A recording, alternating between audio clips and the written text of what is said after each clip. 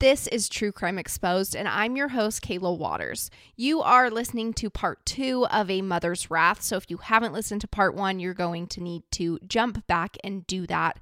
We are just jumping back into this case after we finished talking about the at-home do-it-yourself exorcism that Teresa was performing on her daughter Susan in front of a bunch of her other kids, and we're just kind of diving right back into it. So here we go.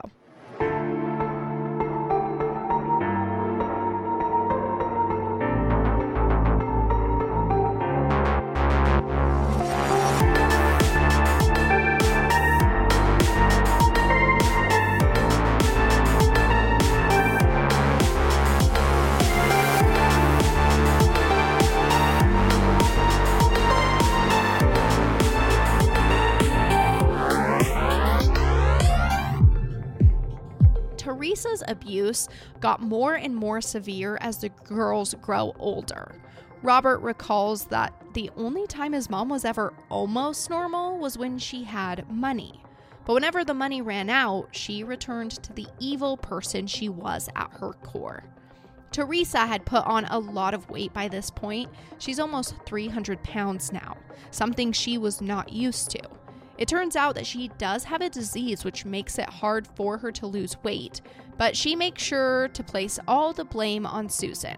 The reason Teresa kept gaining weight was actually because Susan was responsible for this disease with her witchcraft because Susan wanted her mom to be heavy. So Teresa starts forcing Susan to eat some really disgusting and unappetizing meals, and she has to eat a lot. Each time that Susan throws up food, Teresa would then force her to eat her own throw up. One of Susan's brothers remembers that his mom felt really good about hurting Susan because Susan was a witch. So in her mind, she's this hero for saving all of them from whatever demon possessed Susan. He said she could release her anger onto her daughter and at the same time feel great about it. So the focus shifts almost solely to Susan for a time. The abuse is all being perpetrated on her. It was weird because sometimes Teresa and Susan would actually seem like they were in a normal mother-daughter relationship. Like, they seemed to have a genuine bond, but then Teresa would flip out. One thing Robert remembers is that they liked to listen to music and dance together. Teresa actually started letting her daughter get drunk by age 13 when they would do this. So terrible parenting. But one time, while the girls were dancing, Robert was there on the couch, and Teresa was dancing in her underwear. And Robert says to his mom, "You know, you look like a slut doing that." Immediately, he regrets his words. To this day, he says he has no idea why he would even say that. He was only 11 years old. I mean, obviously he's repeating how the kids are talked to. Like Howard, he was a product of his environment. But the reaction he feared was not the one that came. Teresa didn't beat Robert for saying this. Instead, she started using her hands to cover herself up, and she told Robert that she would never dance again. He has now taken away the last thing in the world that brings her happiness. He said sorry over and over again, but Teresa would never let him forget it. She really did not ever dance again. Robert said she could make Jesus Christ feel guilty. And these dancing sessions never lasted long. They usually ended in a fight, and Teresa would quickly turn against Susan, who would just taunt her, saying that she's still friends with Chet and all the witches in his coven. By this point, the intelligent Susan had dropped out of school by 8th grade, and Teresa no longer trusted her outside of the home. She couldn't allow Susan to go to these witches' meetings, so she locks her inside. Teresa would do checks on Susan at all hours of the night. One time, she even finds a cellophane bag that had hair and dried flakes of skin inside. Teresa smacks Susan to wake her up, asking what this bag's purpose is. And Susan says, you know what? Chet actually needed that for one of his spells. The longer she was locked inside, the more desperate Susan was to escape. And one day, she takes her shot. Susan runs away to a receiving home. This is a home for troubled or unwanted kids. It was kind of like a juvie. There are 79 beds, and kids would stay anywhere from days to weeks until the home could find them a permanent placement. Terry had actually gone to one later on, and she said that it was hell inside that home. But this was Suesan's chance to escape. Teresa tells the other kids that Suesan ran off because she is a demon, and she's not actually Suesan. But the other kids wonder if Teresa actually dropped Suesan off there to get rid of her. While she's there, Suesan asks the workers to call her dad, Bob Knorr, and she wants him to come pick her up. Sadly, he never gets the call. He says he would have brought her into his home, but the worker told Suesan that Bob didn't want her. With this, she runs away from the receiving home and starts using sex work for money when she meets a guy that would call himself her pimp boyfriend. Suesan is doing drugs and her life on the street is bad, but it couldn't be worse than the life she had at home. This boyfriend of hers actually goes with her to Teresa's house with some of his friends, and they're all screaming to Teresa that they're going to kill everyone in that home, which, like, whoa, just threaten Teresa maybe? The kids have gone through enough, but he's there somewhat trying to defend Suesan. She must have told him about the abuse her mom had put her through, and this confrontation is so loud that it draws their neighbors outside to check on what's going on. This was the kind of attention Teresa hated. Suesan somehow ends up back in the receiving home, but it doesn't last long because Teresa receives a call that Suesan had forced another girl into sexual acts. They tell Teresa that she needs to come pick Suesan up and take her home. With this, Suesan has a full-blown meltdown. She's screaming that her mom is terribly abusive and their home was like a concentration camp. She pleads with them not to send her back. But Teresa already loaded Terry up into the car and was on her way. When they arrive, the staff asks Teresa about these abuse allegations. But Teresa chuckles and says that Suesan is just troubled, and she's lying so that she can just be out here running amok. And when the staff looks to Terry, she backs her mom up, calling Suesan a liar. At that time, Terry had been convinced by her mom that Suesan was the bad guy for sharing with strangers what went on behind the closed doors of their home. William says that him and his siblings all failed Suesan. Over and over, they just couldn't protect her. They honestly place a lot of blame on themselves for what is to come, but they weren't responsible for protecting their sister. They were minors. They could have never stopped their mom from hurting them.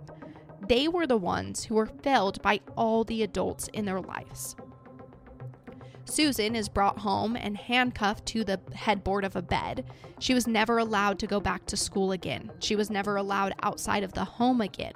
And Teresa tells her that if Suesan thought she knew what abuse was before this day, she was now going to show her what it really is. So Teresa slips on some leather gloves, which help protect her hands from the beating she would give.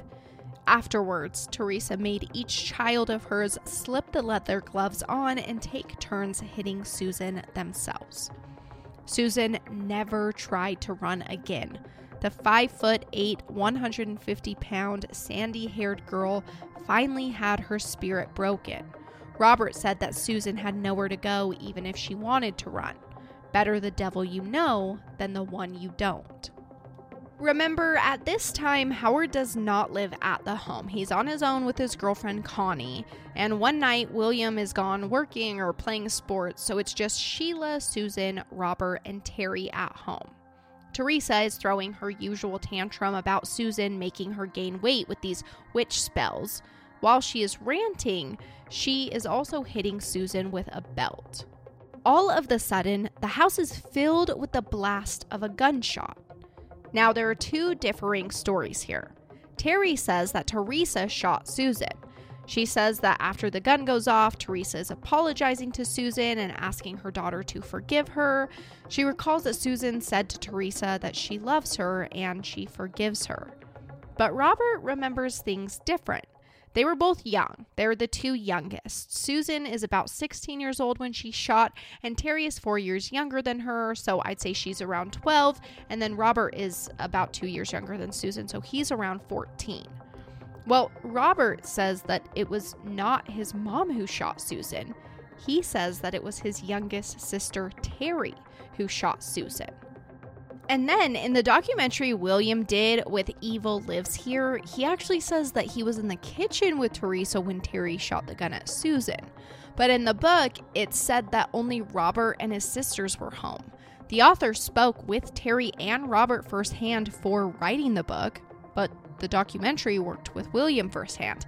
However, the documentary was made much, much, much later, like many years following all the crimes. So I don't really know. For some reason, all of this is kind of muddled. If Terry did shoot Suesan, I would think that it had to have happened while Teresa was beating on Suesan with the belt. Was she actually trying to shoot her mom? I don't know, and honestly, neither does Terry. When Dennis McDougall, author of Mother's Day, tells Terry that Robert says she was the one who shot Suesan, Terry then says, I don't know, I don't remember. So if Robert's version is true, he says that he takes the gun from Terry and he wipes it down while Terry is in hysterics. Then he says he gets in trouble by Teresa for wiping the gun down because now she can't prove that Terry is the one who shot her sister.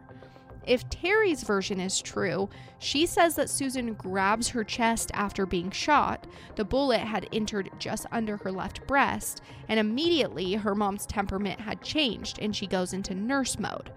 Remember, she had worked as a nurse's aide. Teresa then removes Susan's clothes looking for the wound, and she finds that the bullet entered, but it did not go through her body. There was no exit wound. Instead, it embedded in the skin of Susan's back. Suesan was then laid into the bathtub by Teresa, where she was kept for a month.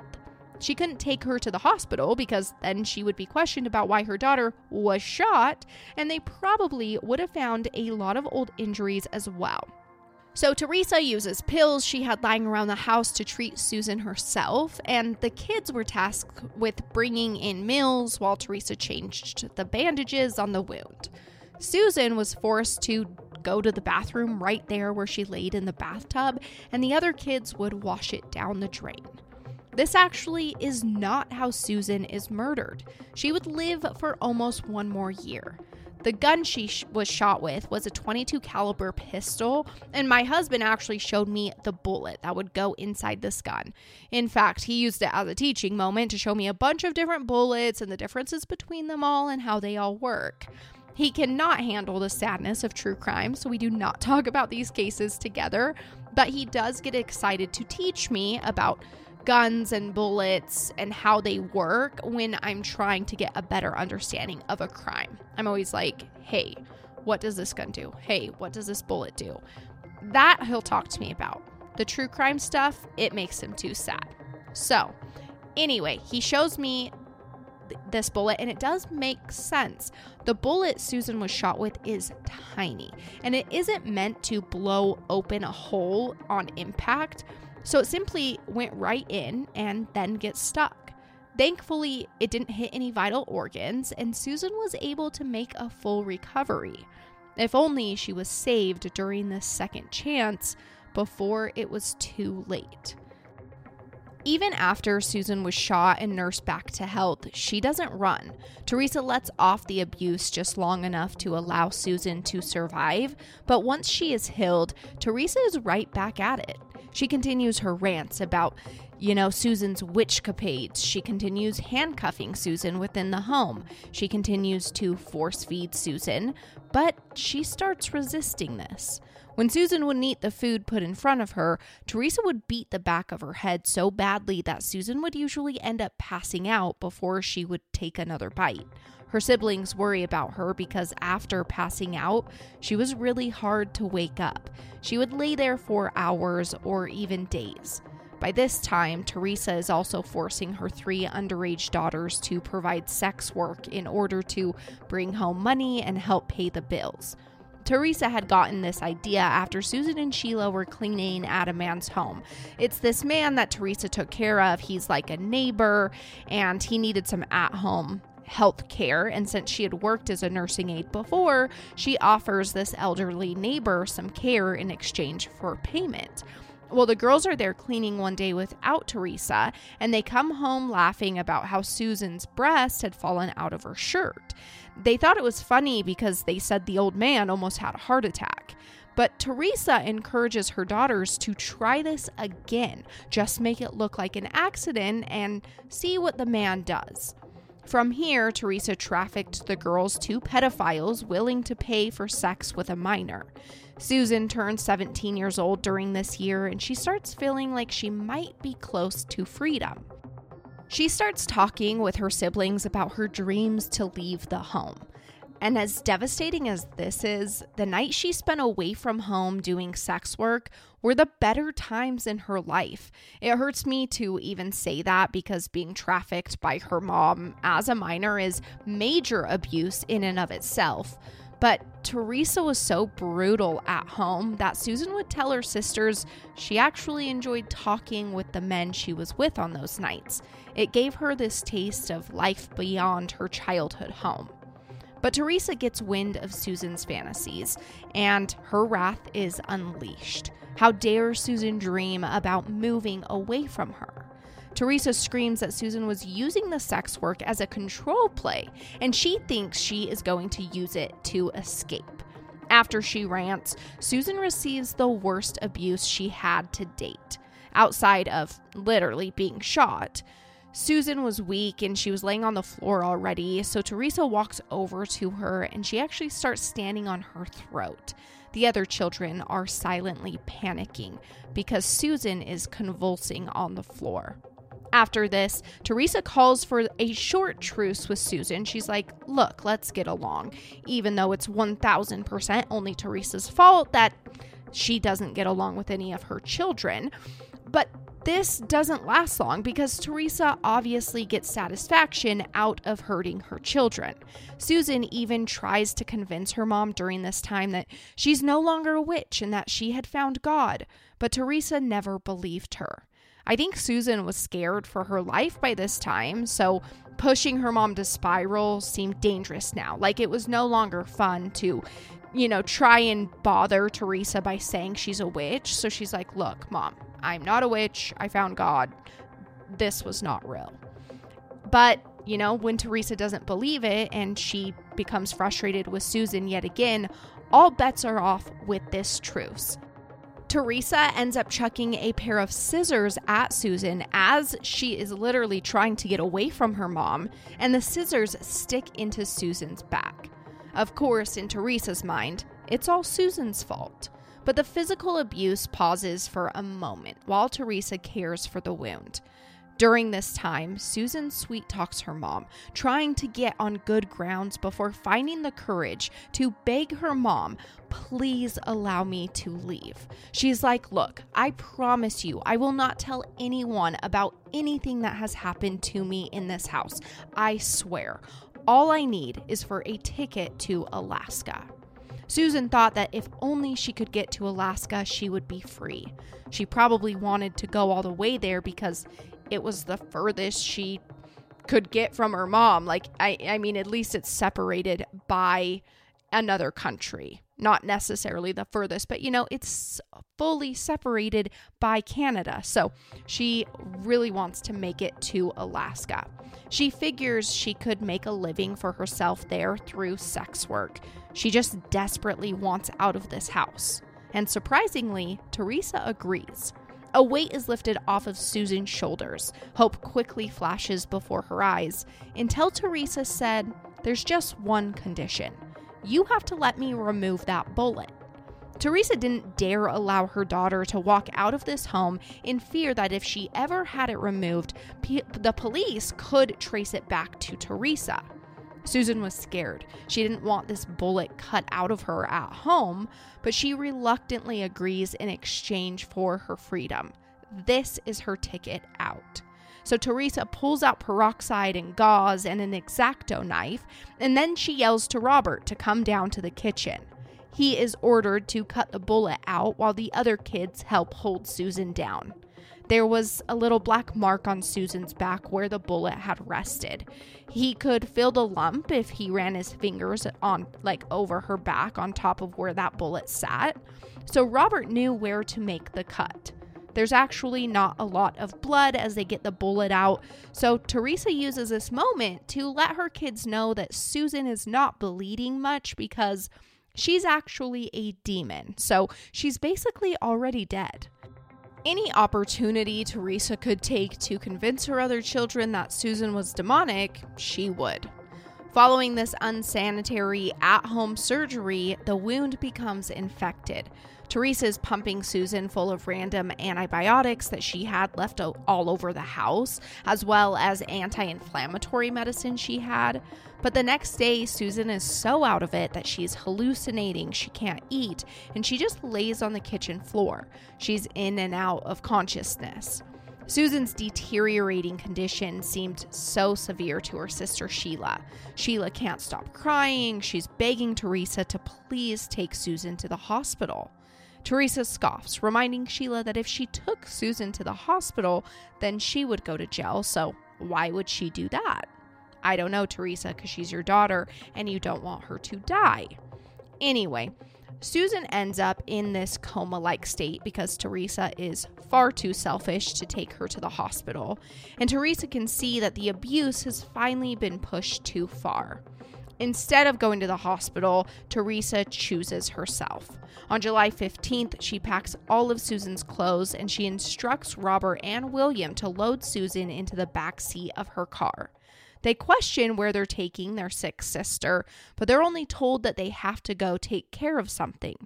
I'm sure that all the kids are hoping that maybe Teresa was actually going to go to the hospital and save Suesan, but that's not what she was doing. The boys have to sit on each side of Suesan to prop her up, while Terry sits on top of her. Sheila is also in the back seat, squished next to one of her brothers. Teresa starts driving, and the kids cannot tell where they're going. Robert just remembers the strong smell of gasoline. But all of a sudden, the car starts making a weird noise, and Teresa quickly says, you know what, never mind. My car's acting weird. We are going back home. So that night, they're back inside their house. They've moved Suesan and her clothes back in as well. Teresa had ample opportunity to change her mind and do the right thing. But the next evening, on July 16th, 1984, she orders the boys to do the same thing as they had the night before. Go load Suesan into the car. This time, though, Teresa already has Suesan's mouth covered with tape, and her wrists are also taped together. The youngest daughter, Terry, is not allowed to come. She stays home alone while William, Robert, and Sheila get into the car with Suesan. She's barely conscious, and while they drive, Sheila and Suesan are whispering to each other. Teresa can't make out what they're saying, so she just screams at them to shut up. Those whispers were the last thing Suesan's siblings would ever hear from her. Teresa makes her way to Lake Tahoe, where they park next to the Squaw Creek Bridge. The boys are told to take Suesan out of the car, so they do. Teresa goes to the trunk and she grabs a gas can. Robert and William drag Suesan down to the creek bed. Teresa hauls the bag of Suesan's clothes down and throws it next to her. At this point, Suesan's brothers zip up her jacket, hoping that it will help keep her warm. They assume Teresa is making them leave her here to die, so, they're like, oh, maybe if she stays warm, she's gonna live. But then, Teresa starts dousing Suesan and her things with gasoline. William is super confused. What are you doing? But she snarls back at him that he better shut up or the other kids will hear him, and if they do, she will beat the shit out of him. Robert had already started making his way back to the car, and then his mom follows behind when William lights a match and throws it onto Suesan. Teresa obviously forced him to do this as some sort of way to take the blame off of her. But William is like 15 or 16 years old at this time. He's still a minor that is living at a home with an extremely abusive mom, and he really had no control over his own life. If he didn't do what she said, what's to say that he would not die next? Robert and Sheila watch out the window as the flames light up through the break in the trees. Sheila's entire body is shaking, but everyone is too scared to cry. There is nothing but silence in that car as Teresa and her 3 kids drive away from the crime scene. As they near their home, Teresa breaks this silence by letting the kids know that Sheila's death was a sacrifice to God, who actually thinks, she's saying God actually thinks they did a good thing here. Teresa tries to reassure them by saying she saw Suesan's soul leave her body while the gas was being poured on her. So what she's trying to reassure them of is Suesan was not burned alive. Her soul left her body before she went up in flames, and Teresa saw it. But after Suesan is discovered the next morning on July 17th, 1984, an autopsy confirms that while Suesan did have life-threatening injuries, she died as a result of being burned alive. This broke Detective John Fitzgerald's heart. All he had hoped when he showed up to this scene was that this young girl was dead before the fire started. It was a punch to his gut, finding out that this was not the case. Fitzgerald was fairly new to the Placer County Sheriff's Department, and he had never seen anything like what he witnessed that morning. He would always remember her golden hair and pale skin that was only intact on one small section of her face that had not been burned. The yellow nylon windbreaker that her brothers had zipped up for her was now melted onto her. The police investigation could not connect Jane Doe number 485884 to any missing persons cases nearby. Without being able to confirm who she was, the case quickly goes cold. Back at Teresa's apartment in Sacramento, William had gone straight to his room to sleep. They had pulled an all-nighter getting rid of Suesan. Physically, mentally, and emotionally, he was drained. It feels like he's only asleep for 1 minute when Teresa is shaking him awake, screaming at him that he is never allowed to tell anyone about what happened, and if he did, he was next. Her mood changes almost instantly from anxious rage to manipulation. She stares at William with wide eyes, admiring his blonde hair and blue eyes, and then she leans into him, saying softly that he can't ever leave the house. If he tried, she would have to kill him because, quote, "I can't take not having my kids." Oh, okay, you cannot take not having your kids. However, you can live forever without them because you murdered them? Totally makes sense. She is infuriating. So, a few days later, Teresa knows she needs to let Howard know what happened. If she didn't say something first, he was going to start wondering about his sister when he came over to visit. So she picks Howard and his girlfriend Connie up one day and she's like, "Look, I had to take Suesan up in the mountains and we had to set her on fire. The reason is because she was actually under the devil's control and he was sucking the life out of her anyway." I'm sure both of their stomachs drop and they're at a loss for words when Teresa continues on with this crazy tale. She tells them that when Suesan was still alive and working with witchcraft, she told Teresa that her brother Howard would have a baby that was born on Valentine's Day, and that this baby would be a boy and he would have a heart defect. Teresa says that since Suesan was a witch, she was actually obligated to steal Howard and Connie's soon-to-be baby and sacrifice him to demons. Teresa explains that Suesan would have had to do this because Howard's baby boy was going to be the first great-grandchild of James Cross, and James Cross was a descendant of David, which are apparently the good guys according to the Bible.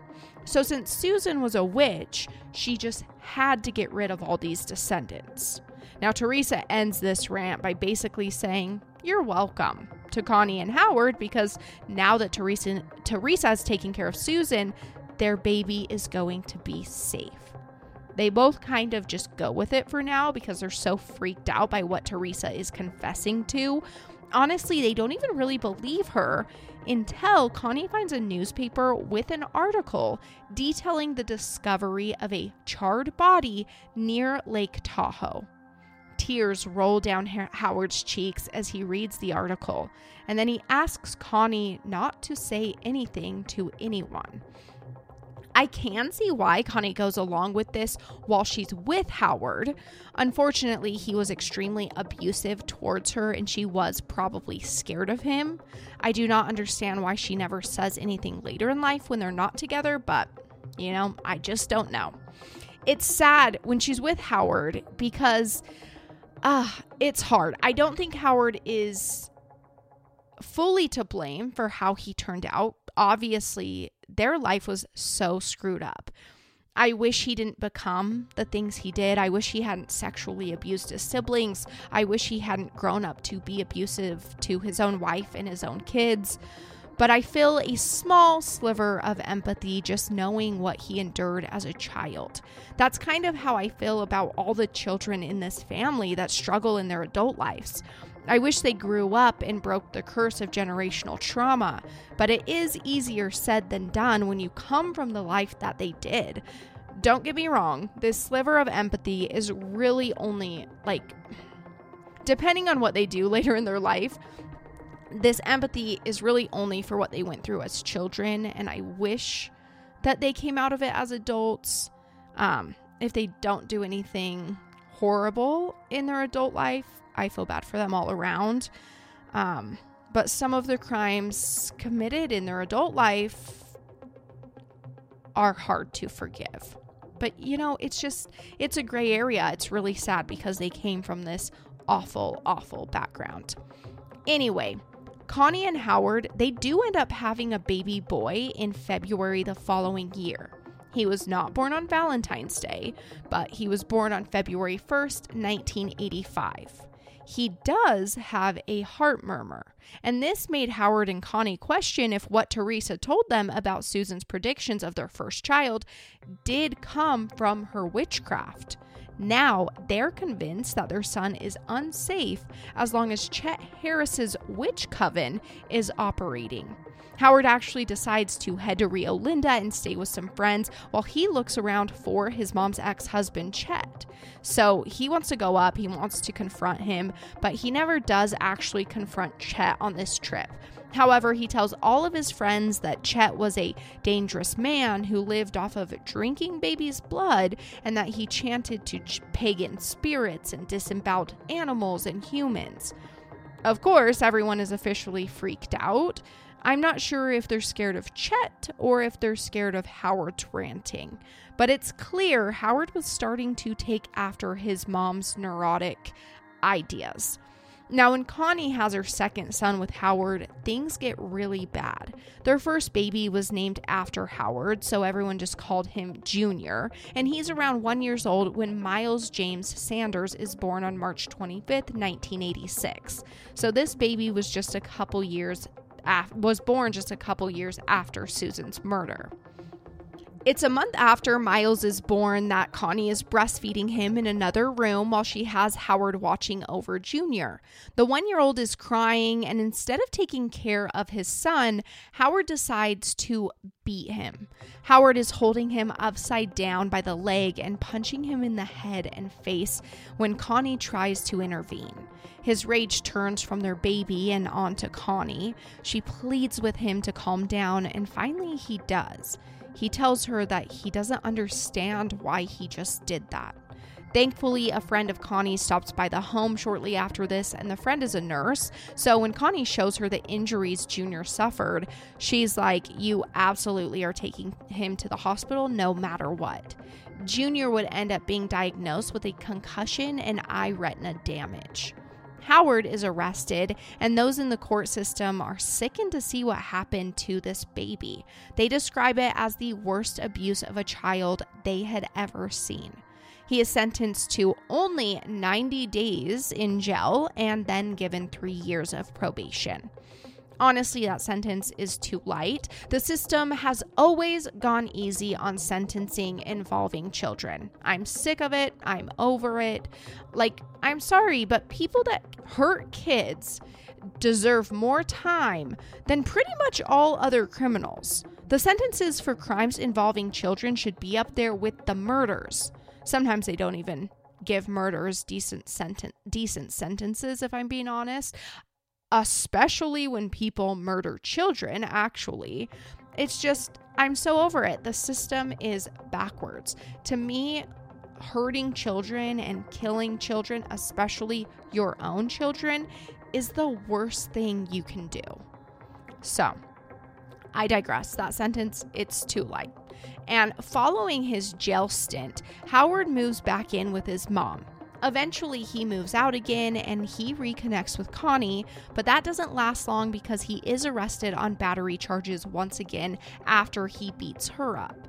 Once he's out of jail this time, some of Connie's friends take matters into their own hands, and they serve Howard with a brutal beating that lands him a lengthy hospital stay. Later, when Teresa is arrested, Howard and his ex-wife Connie would talk with police and confirm what they knew about Teresa's abuse and their suspicions of what she had done to her girls. Since then, Howard seems to have gotten his life a little more in check. He ends up trying to fight for shared custody of the children he shares with Connie, but she was not going to let that happen, so she runs off with the kids and never told Howard where she was going. I'm not sure if he ever reconnected with her or his sons, but he does go to culinary school in an effort to become a chef. He remarries. I heard he moved to Michigan, where it seems that he's kept his life pretty private since his family's murder trials. Now, going back to just after Susan's murder, things between William and Teresa get tense. He hated what his mom made him do to his sister, and he was sick of living in fear. After some arguments about Teresa believing that William is spreading rumors that he pays for all the family's bills, and arguments about how Teresa was treating Sheila, William snaps. He asks his mom if she's trying to kill Sheila the same way she did with Susan. He said it felt good to stand up to Teresa, and he was not going to let her walk all over him anymore. He decides to leave the home and move in with a girlfriend. He stays far away from Teresa, remembering her threat to end his life if he left. He only really comes around the family a couple more times, one of those being when his grandpa Jimmy Cross passed away. After that, he mostly never returns. This was the best he had ever felt in his life. He no longer had to hand every dollar he made over to Teresa. He no longer was being abused, and he was no longer being forced to participate in her abuse of his siblings that he really loved. He would miss them when he left, but there was no turning back once he made his escape. The summer that Susan is murdered, Teresa's relationship with Robert also gets shaky. I mean, how could it not? These children witnessed her kill one of them. At 15 years old, Robert starts spending a lot of time with an upstairs neighbor in their apartment complex. Ironically, her name is also Connie, and she's a full-grown woman, but they do start a sexual relationship. Robert was spending all this time with Connie, trying to just escape the hell of his own home, and then Terry, the youngest daughter, she would also go to Connie's apartment and have talks with her, and she makes the mistake of telling their mom about a comment Connie made about all the Doritos Robert eats when he's over at her house. She jokingly asked Terry, hey, does Robert get enough to eat at home because he's eating all of my chips every time he comes over here? Well, when Teresa hears this, she loses it. She tells Robert that it's an embarrassment to her when he makes other people think that his life at home is bad or like he's not getting enough to eat, which, like Teresa, it should be an embarrassment to you. And it is the case.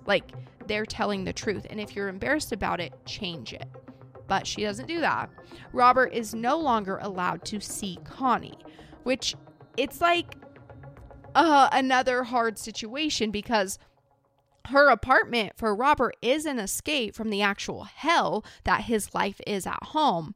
But he also should not be hanging out with this adult woman, and she definitely shouldn't be having sex with him when he is 15 years old. So, like, neither his home nor Connie's house are really healthy environments for him to be.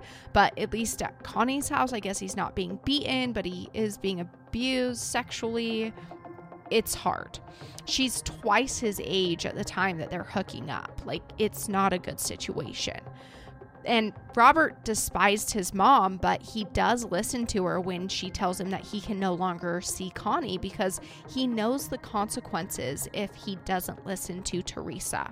He continues to work 2 jobs, bringing home every single dollar he makes to his mom.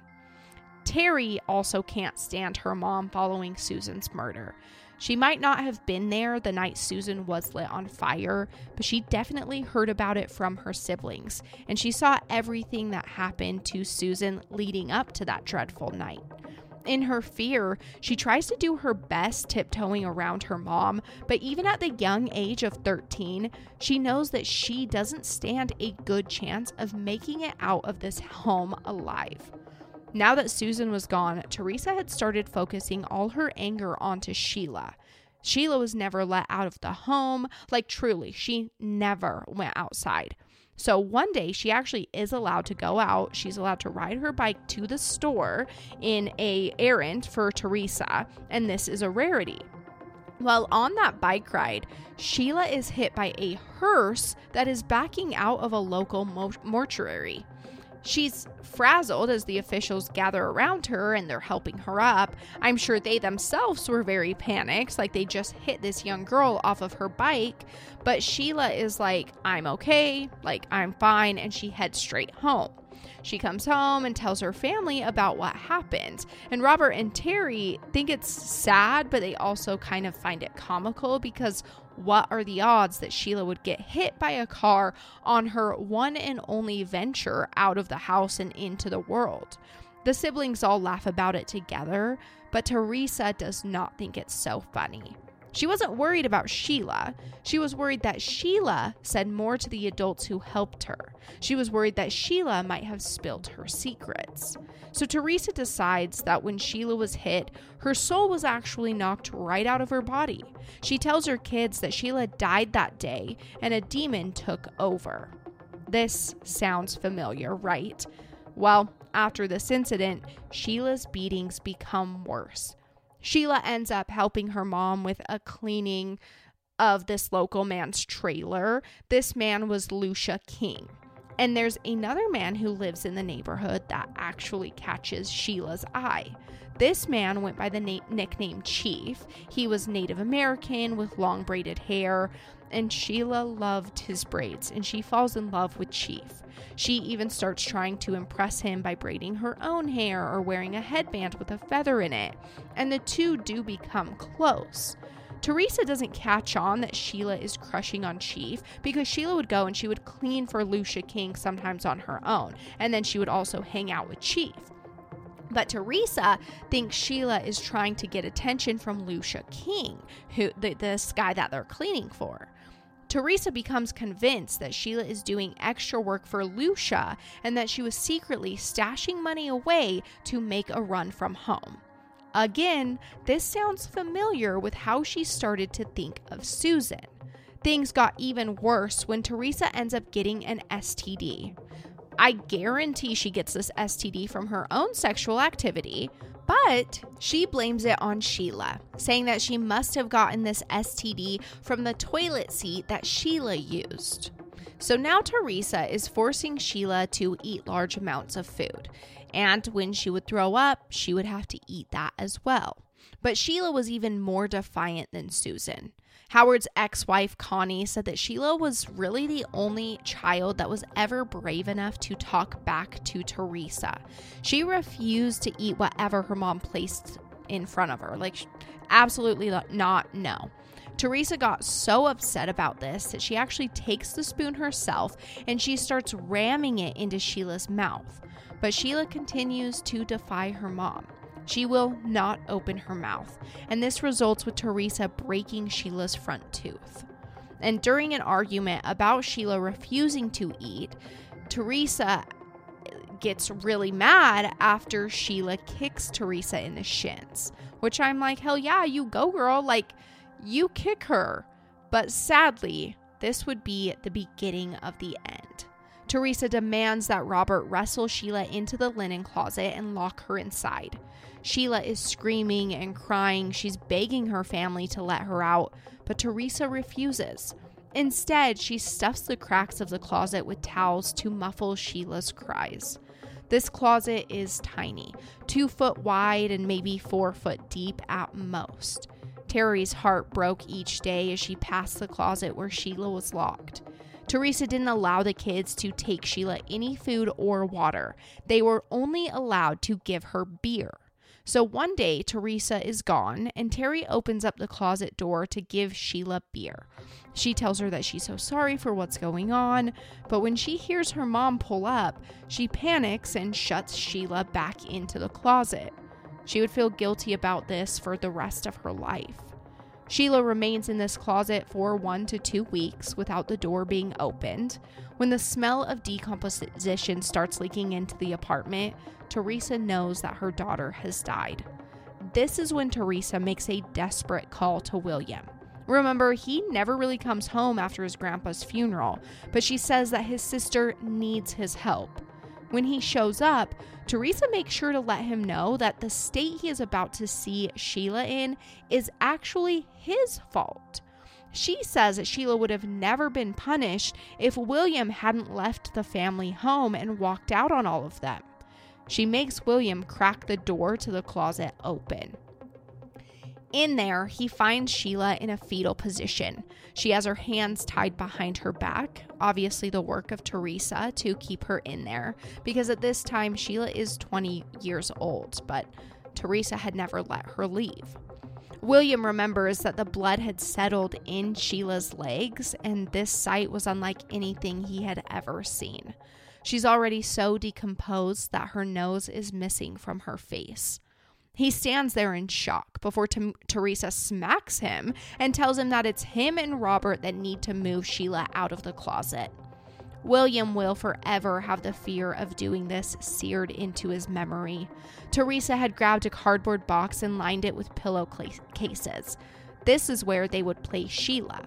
And William recalls Sheila's flesh actually sticking to the floor around her. It pulled off of her body as they lifted her. The sound and the smell would haunt the boys for life.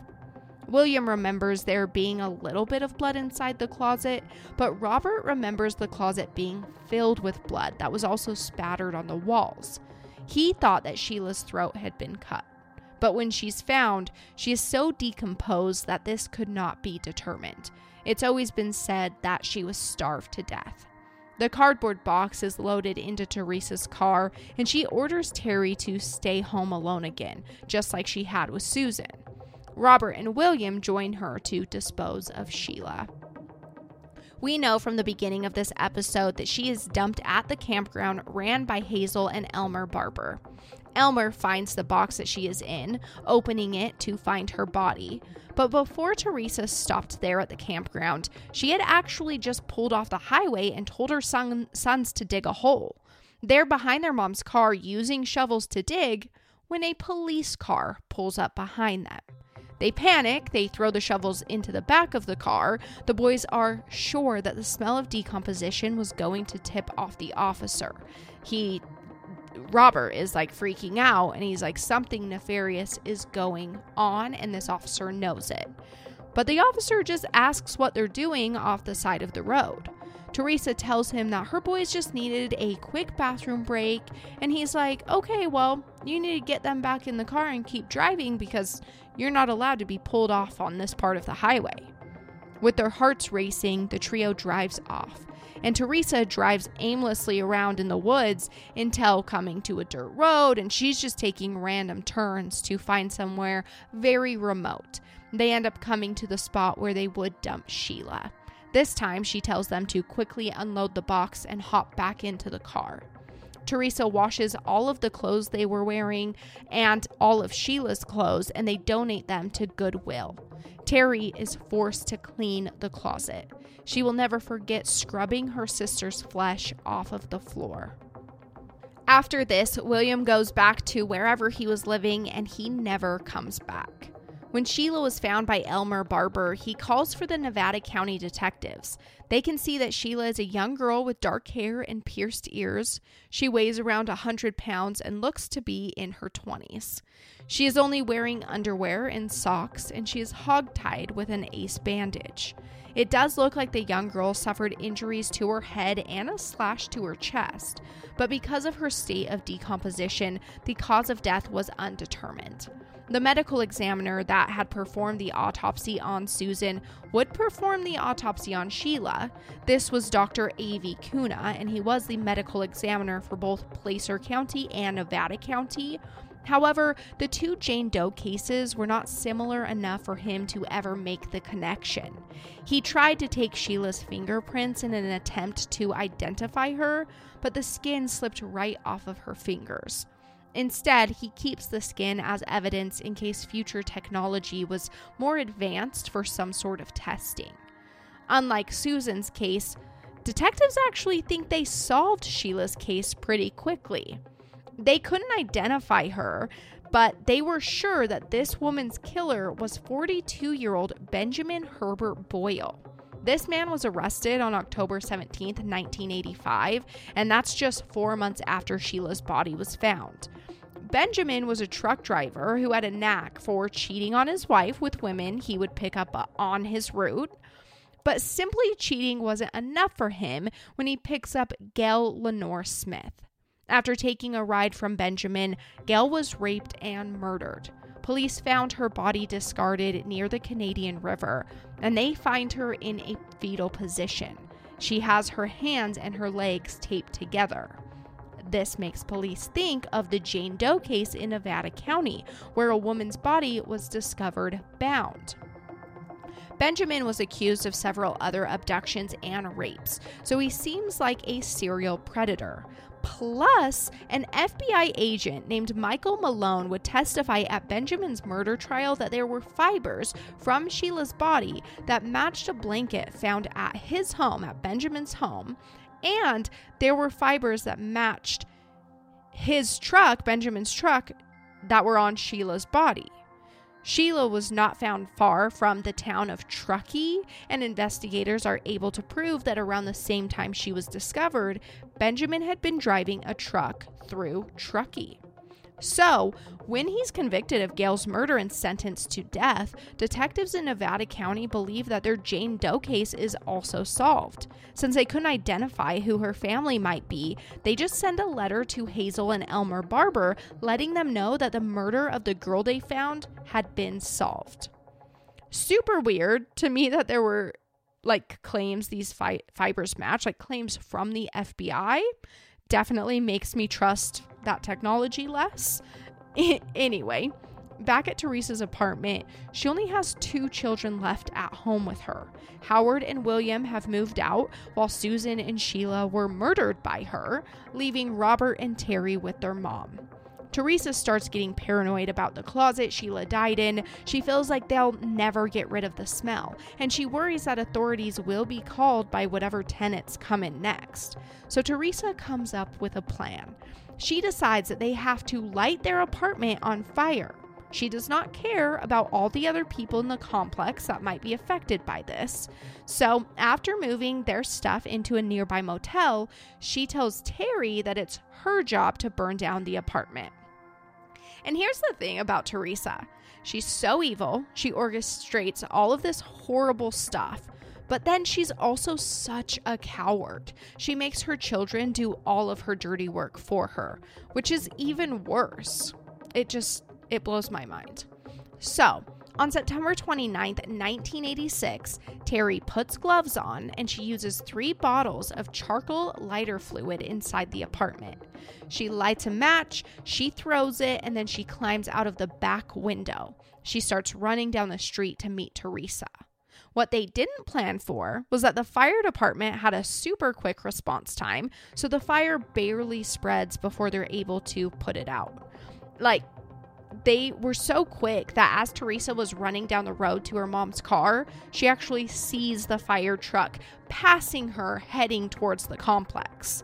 There is barely any damage inside, and the linen closet was not even touched. Teresa was so desperate to get rid of it, and her plan did not work. This actually makes Teresa look way more suspicious, and the fire is now being investigated. They find her at the motel, and she tells the police, it must have been my older son, Howard. Like, he's been moved out for a while. He causes a lot of trouble. He must have come back and set my apartment on fire. Well, police are able to confirm that this is a lie because Howard has a pretty solid alibi. He was actually in jail at the time this fire happened. So Teresa goes from one motel to another, and then the investigation actually just fizzles out. Terry's mom is furious with her, though. She says that Terry didn't light the apartment on fire the right way, and it's her fault that Teresa is now being questioned by police. Teresa gets so angry that she actually takes a knife and she holds it to Terry. This was finally enough to push Terry into fighting back. For the first time ever, she swears at her mom, "Get your effing hands off of me." With that, Terry backs away, leaving the apartment, and she would never come back. Robert is the lone child left with Teresa. They move around a few times. Teresa tries to get her other sons to come home, but they say absolutely the heck not. Once Teresa's children escape, it doesn't matter how tough things get for them on the outside, they never want to be trapped inside her home again. Teresa starts becoming paranoid about California ending up underwater after a big storm. She's always going off on these different rants, right? Like, she's very paranoid about everything. So she moves herself and Robert to Reno, Nevada.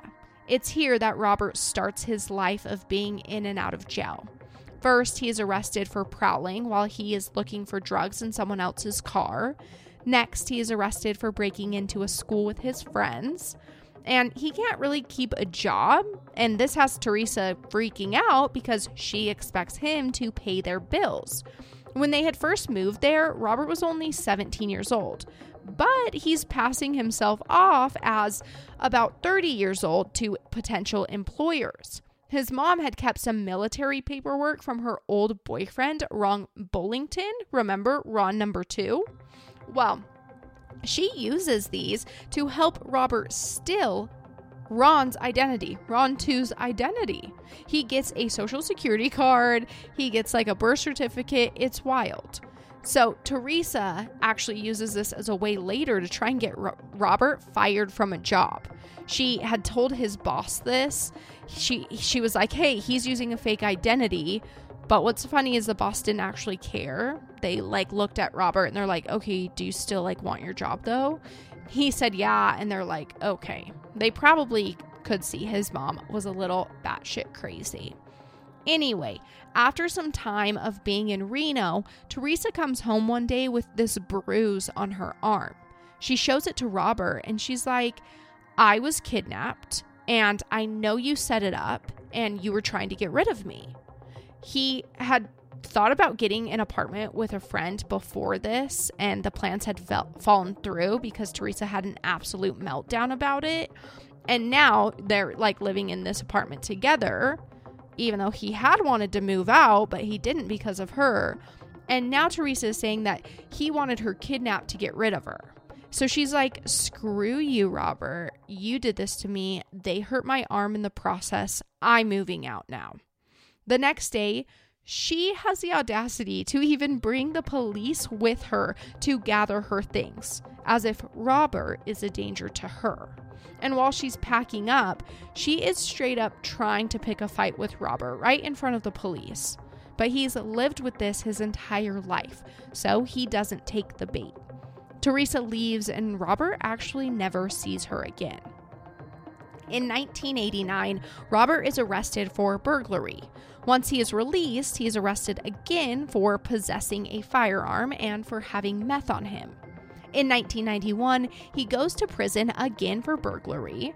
He's out on parole when he makes an awful decision. On November 7th, 1991, the Red's Place Cocktail Lounge is being burglarized by 3 men. Robert is one of them. But they didn't only steal the money.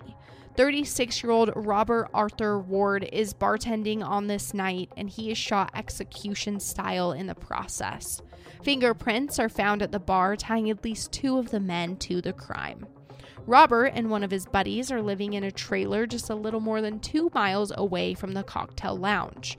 They're arrested there at the trailer. Robert takes a plea deal to testify against the 3rd man involved, and in exchange for his testimony, the death penalty would be taken off the table.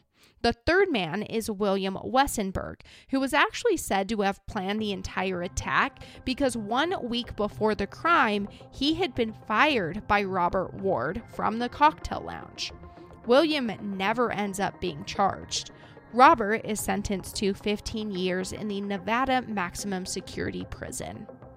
So, that's terribly sad that he is involved in the murder of Robert Ward. Very disappointing.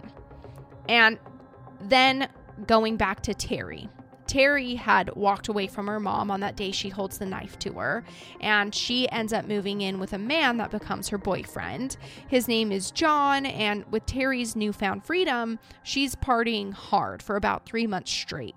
The landlord actually ends up kicking them out, so she starts couch surfing and just moving around house to house. An older woman that Terry became close with ends up calling Child Protective Services because she's really worried about this young girl who seems to have no parental figure taking care of her. Terry is picked up and she's taken to the receiving home, which I mentioned in our last episode that Terry said the receiving home was hell inside. So she goes from this home and then into foster care, and she uses her foster family to help her contact her dad, Bob Knorr. By this time in his life, he had divorced his second wife, Georgia, in 1985, and now he is married to his 3rd wife, who actually has a daughter that is also Terry's age. So he agrees to have Terry come and live with them. He's excited to reconnect when he picks her up, and he's asking her about all the other kids, but Terry avoids the subject. She says she's not sure where her brothers moved, and she thinks Suesan moved to Alaska. She knows Suesan was murdered, but she's too scared to tell her dad this. While she's living there, Bob notices some worrisome behavior. Terry was constantly lying to him and his wife, and she had a pretty big attitude. She didn't like being told what to do, and she loved to tell her newfound stepsister all about sex. Bob is like, okay, Missy, we've got rules in this house. No more acting like this. There are definitely some boundaries and rules you're going to have to follow while you live here. But this doesn't sit well with Terry. Just days after setting stipulations to live in his home, Terry has ran away with a new boyfriend named Gary. Soon after, she actually sees her mom and Robert in town. This is so random, but she yells out to them, and Teresa actually ignores her until Terry runs after her and they come face to face. And then Teresa's like, "Oh, Terry, it's you. Let me take you out to eat." Well, Terry is with some of her roommates at this time, but they agree to go out and eat. They all end up getting drunk together, and Teresa gets super weird. She starts going off on religious rants, and she ends up having sex with one of Terry's male roommates. Robert and Teresa actually sleep over at Terry's place, but Teresa wakes Robert up early in the morning. She's in a tizzy, and she's like, "We gotta get out of here." Again, so random and such a weird thing. Terry was mad that her mom had sex with her roommate, and she was embarrassed about how Teresa acted. Then, she didn't really want anything to do with her mom before this. It was probably like she saw her, she thought, what if they could have a relationship? But clearly that would have never worked out. So Terry ends up being in and out of jail for drugs and other things. Each time she actually makes mention about her life as a child to police officers and other inmates. And she tells them, like, my mom murdered my sisters, like I came from a really bad background. But she was always written off by officers. They thought she was high or crazy. Her life was a mess. She wore the same clothes every day, and she often had nowhere to go. So people just didn't think she was mentally there, I guess. They're just not taking her seriously. So she ends up meeting a man named Dennis Roper, and he convinces her to move out to Salt Lake City, Utah. Dennis was an abusive asshole. He was always beating her, but she was used to this. She thought this is what love does. Aside from the tattoo on her ankle that reads "classic bitch" and another one on her another tattoo of her name on her shoulder, Dennis also has her get a tattoo across her butt cheek that says "property of DRK." So yeah, like, Dennis is just a real piece of work, you guys. And the beatings from Dennis become so bad that Teresa is starting to fear for her life. So when he breaks her nose, she makes a break for it. She checks in at a women's center and she calls the police on him. It turns out he was already wanted for check fraud, so he's arrested and sent to prison. This is when she meets Michael Groves. He is a man who goes to the Mormon church. Remember, she's in Utah now, so what can you expect? And as we know from part 1, Teresa would have an absolute heart attack about this because, remember, she thinks they're a bunch of witches. Anyway, Terry gets sober after marrying Michael, even though he does drink alcohol, but she would relapse here and there with the memories of her sister's brutal murders haunting her. She tells Michael about her sisters, and she tells him that she wants to die so badly so that she can just be with them. She's not afraid of dying. She just doesn't want to be in pain when she goes.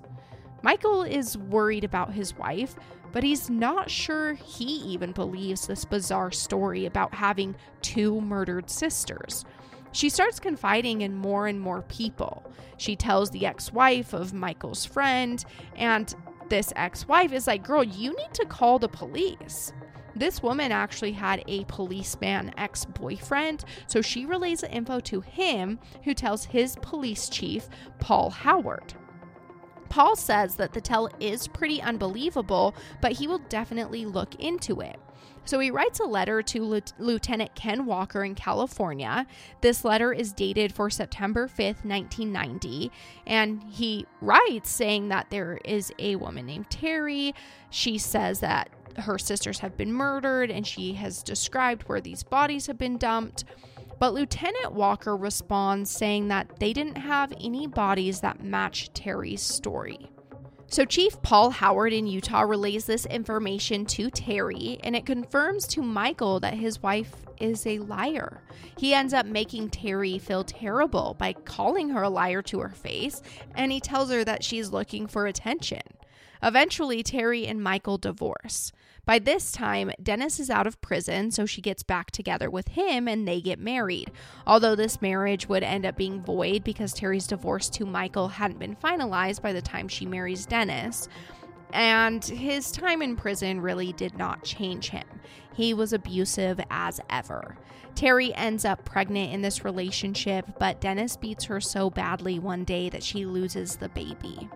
Terry blames herself for a lot of the toxicity in her relationships. Sadly, she didn't have much of a shot to grow up and be a completely normal functioning adult because, like her brothers, she was a product of her environment. Terry worried because she knew she could also manipulate and have abusive tendencies in her relationships. She could see her mom inside herself, but she fought hard to bury that piece of her. Terry and Dennis end up splitting up, so she moves back to Utah and remarries Michael for a second time. They're living together at his parents' house in Sandy, Utah by 1993. She continues to struggle with the ghosts of her past and the fact that no one believes her. Everyone thought she was so crazy that even she starts to question herself. But one night in October of 1993, she's alone at home and she's getting drunk. She's crying to herself about all the memories she can't escape. She was devastated this night because her and Michael had gotten in yet another fight about all of it. And he had stormed off, telling her she was a liar and to stop repeating this bullshit story. Well, Terry decides that night she's going to wind down and watch America's Most Wanted. And there was something about it that gave her the courage to do something about her sister's murders. Bawling, she calls the tip line listed on the show, but they're like, "Ma'am, we're sorry, but we only accept tips about cases that are being investigated. The crime you're talking about sounds like it's never been investigated." So the operator directs her to contact a detective from the county where the crimes took place. The woman on the phone even helps her narrow down which county this might be. Based on Terry's description of the area and that the body was dumped near Donner Summit, she's told that it sounds like the crime took place in Nevada County. She calls, but the only homicide detective for Nevada County is out of the office. So she leaves a message for Detective Ron Perea. When he hears Terry's strange story about her 2 murdered sisters, he is intrigued. Nevada County didn't have 2 bodies that seemed to match what she described, but they did have 1. He thought that he should check with Placer County about any Jane Doe cases they might have. So he calls over and reaches Detective John Fitzgerald, who was on the scene the morning Suesan was discovered. Terry ends up in touch with John Fitzgerald, who listened to her speak with a shaky voice. Immediately, he felt that she was telling the truth. She was emotional and she had so much information. She described that Suesan was burned. She was 17. Sheila was starved and she was stuffed in a box. The story was just something you could not make up. When she realizes that he believes her, she weeps, telling him that no one has believed her for all of these years, not even her own husband. John says, quote, "You can tell your husband this. I found a 17-year-old female burning near Squaw Creek on July 17th, 1984. I believe she was your sister." Terry ends up describing an antique wedding ring that Suesan was wearing when she died. John Fitzgerald confirmed that this ring was found on the body of his Jane Doe. Following the confirmation, John Fitzgerald and fellow detective Johnny Smith fly to Salt Lake City, Utah for an interview with Terry. Teresa was overwhelmed with conflicting emotions. On one hand, she felt the burden lift off her shoulders. It felt good that someone was finally listening to her and validating the childhood she endured. On the other hand, Terry felt extreme guilt by betraying her mother, a person she thought she had loved. It's the only mom she ever knew. 1 week later, the Placer County District Attorney files murder charges against Teresa Jimmy Cross, William Robert Knorr, and Robert Wallace Knorr Jr. Both William and Robert were easy to track down. William was not in hiding. He was married at this time in California still, and he was working a steady job. So when officers first come to his place of work and tell him that they're asking questions about a murder investigation, his first thoughts go to his Aunt Rosemary. But when he's told that they have a warrant for his arrest, he knows this is about his sisters. He tells police that he hadn't talked to his loser of a family in forever, and he's tried to forget the way he grew up and how abusive his mother was and how she would pin the children against each other. In the beginning, he is reluctant to discuss the murders with police. He had been conditioned by his mom that if she's going down, he's going with her. William had reconnected with Howard in adulthood, and they had bonded over talk of how terrible their mom was to them. Howard even asks William if he knew what happened to their sisters because he feared their mom had killed them. But William told Howard that he thought his sisters ran away to Alaska. This is the same thing he told his dad, Bob Knorr, when they reconnect. And remember, this is the same thing Terry had told Bob. I'm sure it's what Teresa had told them to say if anyone asked questions. But as the interrogation continues, William breaks. He tells investigators about Suesan and Sheila's murder and how he was there for the disposal of each sister. But he can't tell them where his mom might be because, like Terry, he hadn't spoken to her in years. Robert was likely the easiest to track down because we know he is serving a 15-year sentence in a Nevada prison for the murder he was involved in. He also tells police that he hasn't seen his mom since she walked out on him in Reno. Teresa was not as easy to find as her sons, but this case was so bizarre that police couldn't keep the story from running in the media before they track her down. 2 days after William is booked into a California jail, the news breaks.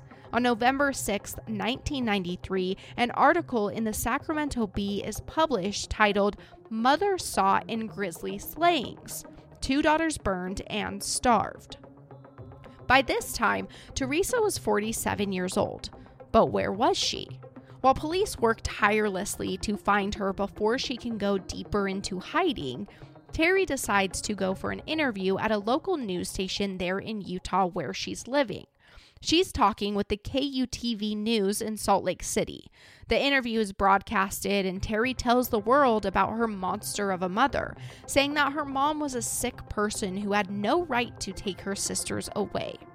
What no one realized during this interview is that a home health nurse in her late 40s who had a knack for wearing wigs was watching this news. This nurse was, of course, Teresa Cross. She's living in the home of Bud Sullivan and taking full-time care of his 89-year-old mom, Alice Sullivan. Teresa had been an exceptional nursing aide for his mom, so although she was a little odd, he trusted her. That's why he agreed to give Teresa a $4,600 advance on pay.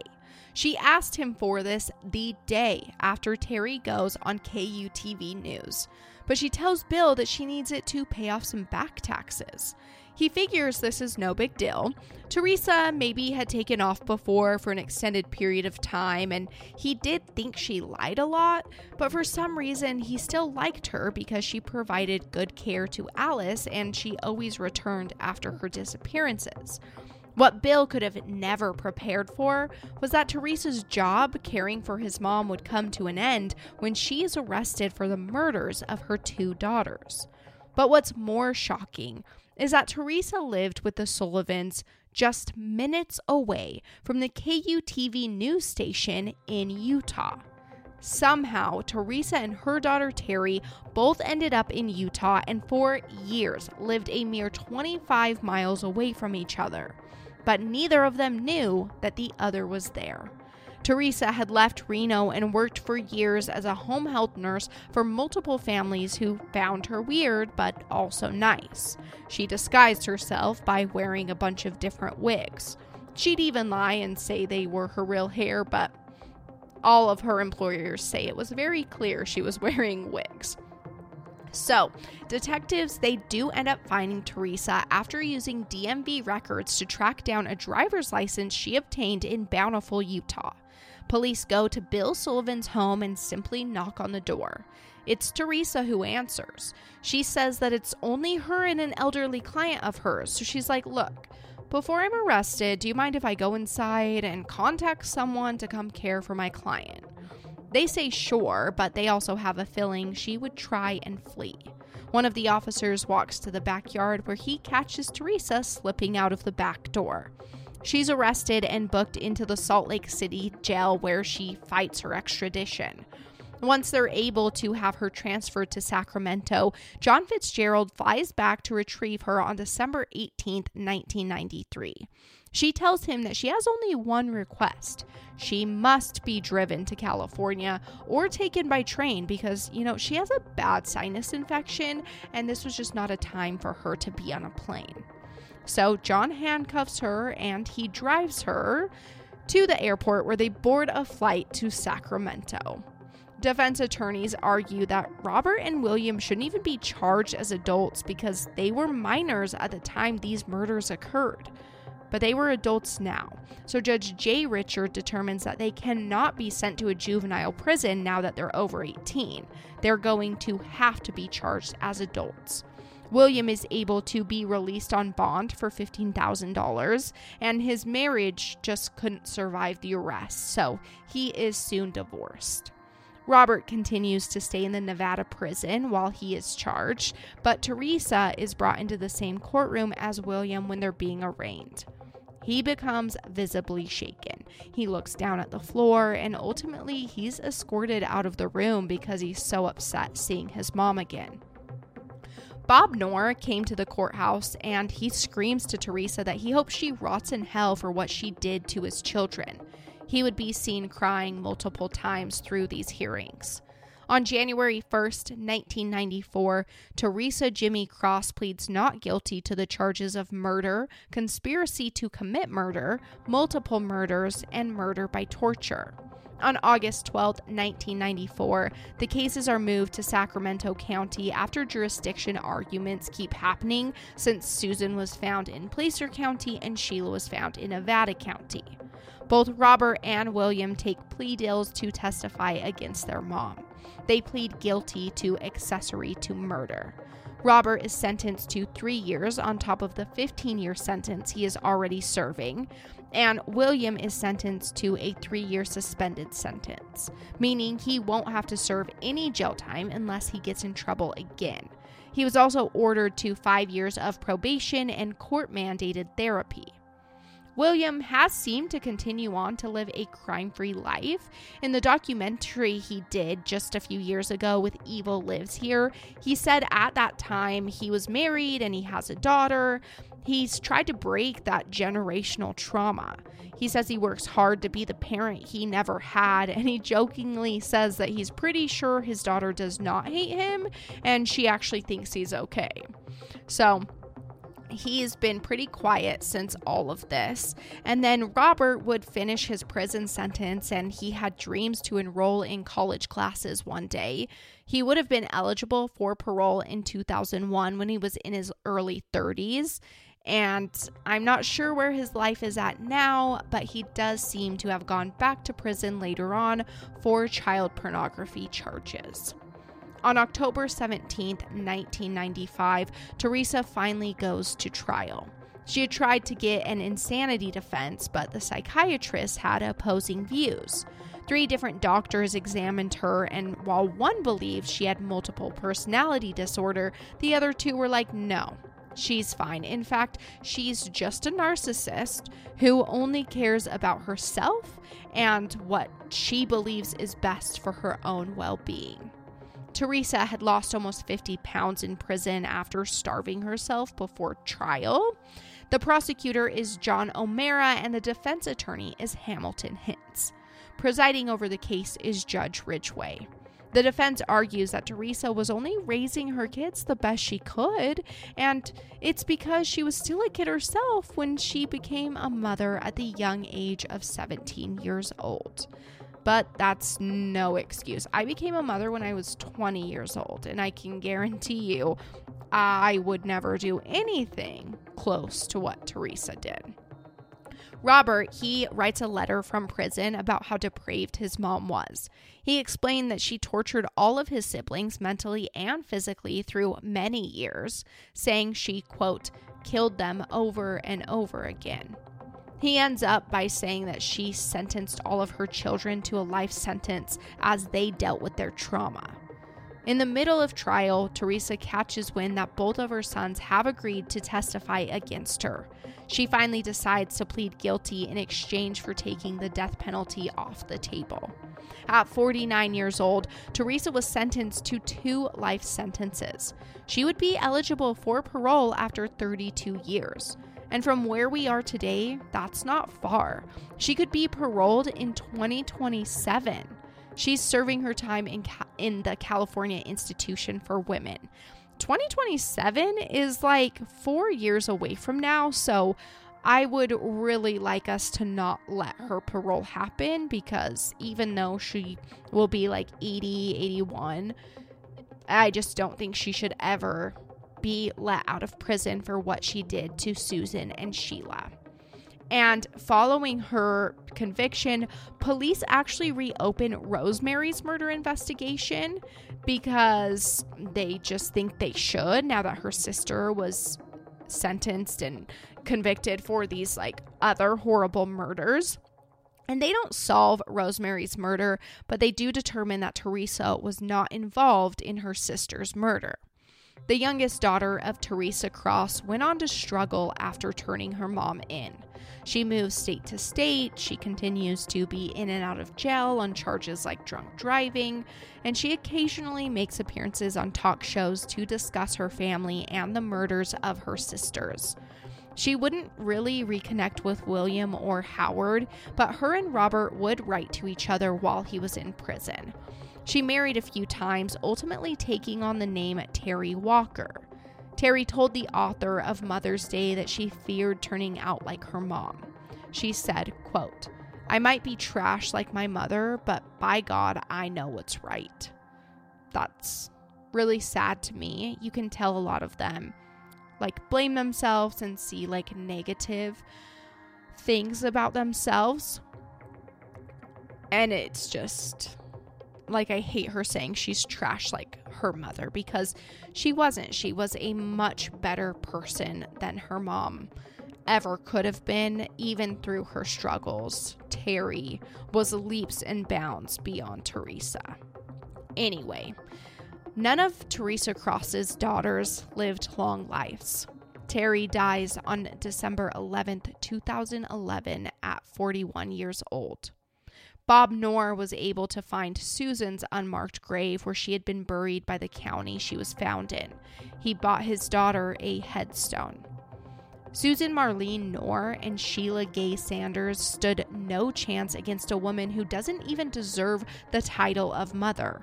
Being a mother is a sacred role. A mother's natural instinct is to protect their babies. If you are one, you know what I'm talking about. That mom anxiety is so real. We think about our children's well-being constantly. Being a mom is something to be proud of, and providing for our children the best that we can is our duty. I wish I could go back in time and scoop Suesan and Sheila up and just bring them home with me.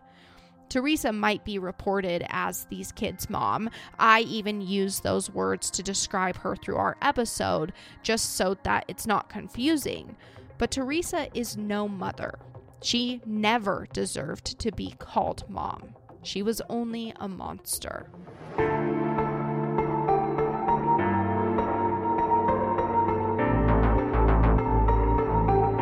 Thanks for listening. I'm your host, Kayla Waters. Today we had no co-host, but we will have a palate cleanser given by Charlie Waters. Make sure to follow us on our social media and share this episode with your friends and family.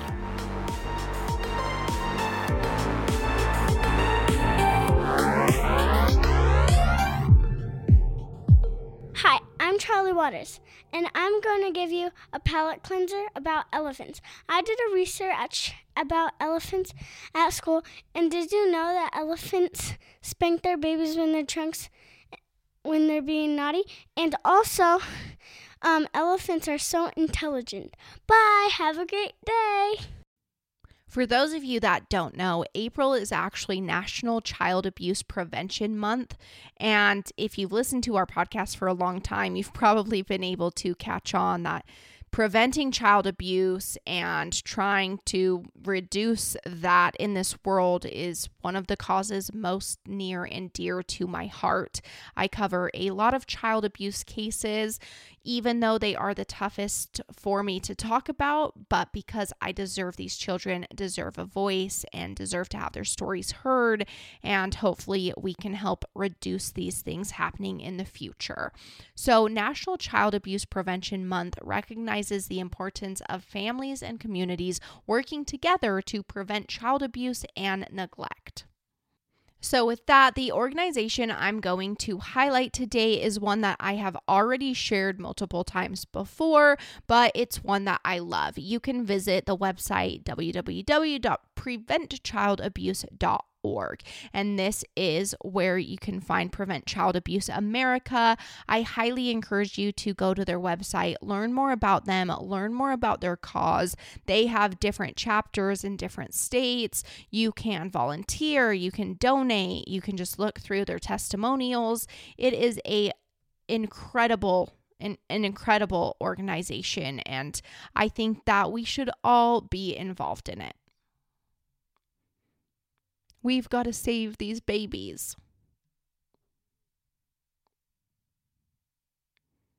We've got to save these babies. Child abuse is an epidemic, and it should not be. It hurts my heart, and this is something I highly encourage you to do, especially after consuming content like this.